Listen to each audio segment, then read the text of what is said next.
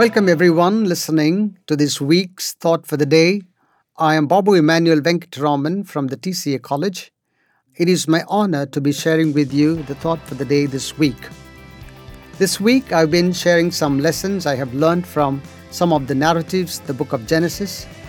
Today, we will look at the story of the call of Abraham. First, let us listen to a song. Well, you thought you let go, but you're still hanging on. Mother Earth slowing down, she's still spinning around, and we are getting dizzy. I'll drop out of the race for my personal space, 'cause the rockets we're in get so cold and I miss your skin. It's just how I'm feeling. If you need more love, well, you've got to get close to me. If you want my love, well, you've got to get closer to me. No unreachable itch. If you hemorrhage, I'll stitch. You are tears, I'm a cheek. I'm a pail on your boat with slow leaks, out to sea for weeks. But if you want my love, well, you've got to get close to me. If you need my love, well, you've got to get closer to me.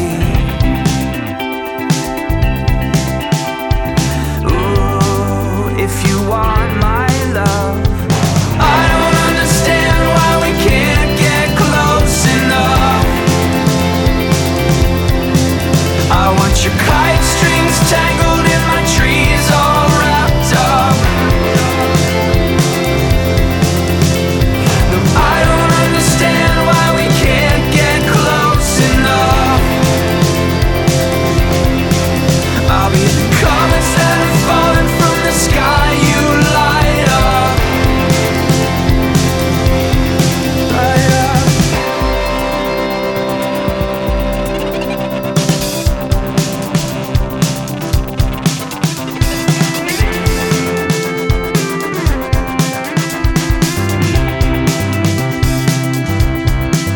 You're my shirt, iron on, I'm the tick, you're the bomb, you're the L and the V, I'm the O and the E. Am I speaking clearly? If you want my love, well, you've got to get close to me. Ooh, if you want my love, I don't understand why we can't get close enough. I want your kite strings tangled in my trees, all wrapped up. I don't understand why we can't get close enough. I'll be the comets that are falling from the sky, you light up. Because I don't understand why we can't get close enough. I miss the shivers in my spine every time that we touch. Welcome back. In Genesis chapter 12, verse 16, we read that Abram, who would be called Abraham later, acquired sheep and cattle, male and female donkeys, male and female servants, and camels. Genesis chapter 13, verse 2 informs us that he had become so exceedingly wealthy in livestock and in silver and gold. With such a life of material abundance, one can be expected to become so content and resigned to a quiet, comfortable life. But something happens to Abraham. Genesis 12, verse 1 informs us that the Lord had said to Abraham, "Go from your country, your people, and your father's household to the land I will show you." Almost 1,000 years later, the author of the book of Hebrews reminisced, By faith, Abraham, when called to go to a place, he obeyed and went, even though he did not know where he was going. Hebrews chapter 11, verse 8. What I find amazing is that for Abraham, a Chaldean, or from Babylon, even when he had no idea about this God, God had a much greater plan for him. He called him out to go into a new land, but unknown, and perhaps a land that did not exist. Abraham had to leave behind a comfortable zone of family, traditions, culture, a country, an identity into a no man's land. We really can't tell from the Genesis account how it all began. Perhaps Abraham wondered about the meaning and the purpose of his life. Is being wealthy the end of life? Is this all there is to life after all? Or is there something more to life than being extraordinarily wealthy and affluent? What is the value of life? So when God called him, Abraham knew that it was his moment, a moment he must seize. God called him to be the father of a multitude, a new nation, and to be the progenitor of a new genealogy. God called him to pursue something greater and nobler and to set greater goals for his life. Even when Abraham was still not circumcised, when he was still a Babylonian or a Chaldean, God made a covenant with him. I will make you into a great nation, and I will bless you. I will make your name great, and you will be a blessing. Genesis 12, verse 2. And he goes on to say, all peoples, all nations and tribes on earth will be blessed through you. Genesis 12, verse 3. Part of the covenant that God made with Abram was that through him all peoples, nations and tribes will be blessed. God called him to be a channel of blessing to peoples, nations and tribes he had not known. What a high calling to be a channel of blessing to others. This is the new history or story that God had planned for Abraham, and Abraham embraced it wholeheartedly. If Abraham did not respond to God's high calling, we wouldn't have read about him at all. The same could be said of Moses, who had enjoyed a comfortable life in Pharaoh's palace, but God called him to be a liberator, to lead the people out of slavery. David could have quietly spent all his life as a shepherd in the Judean hills, but he was called to be a king. Paul, in the New Testament, was training to be a professional rabbi under Gamaliel. He was better than all his peers in the field, but God called him to open the eyes of the Gentiles and to lead them from darkness to light, as he puts it in Acts chapter 26. Had all these individuals, starting from Abraham, not heeded God's high calling, they would have missed out a different storyline, a much grander narrative. They grew beyond themselves by becoming part of God's grand plan for countless others. The measure of blessedness is the measure of being a blessing to others. That God entered into a covenant with Abraham makes sense only to the extent that through him he made a covenant with all peoples, all nations and tribes to bless them. Someone said, the meaning of life is to find your gift. The purpose of life is to give it away. We live in a postmodern world where self matters more than others. Ours is a selfie culture. In a consumerist worldview, there is no other. There is no one else. I am the only one, and therefore only my interests, my life, my well-being, my happiness, my prosperity come first. But the higher meaning of an individual's life is to become a blessing to others, to communities, to societies and nations where we happen, where life happens to us. Abraham was not an individual. He happened. He was an event. In him, and through him, blessing happened to all of humanity. His story reminds us that God is seeking for a person through whom he can bless all of humanity. And you and I could be that person. Think about these things as we listen to a song, after which we will close with prayer. Captured by your beauty, broken at your feet, desperate for a touch of you, my Lord.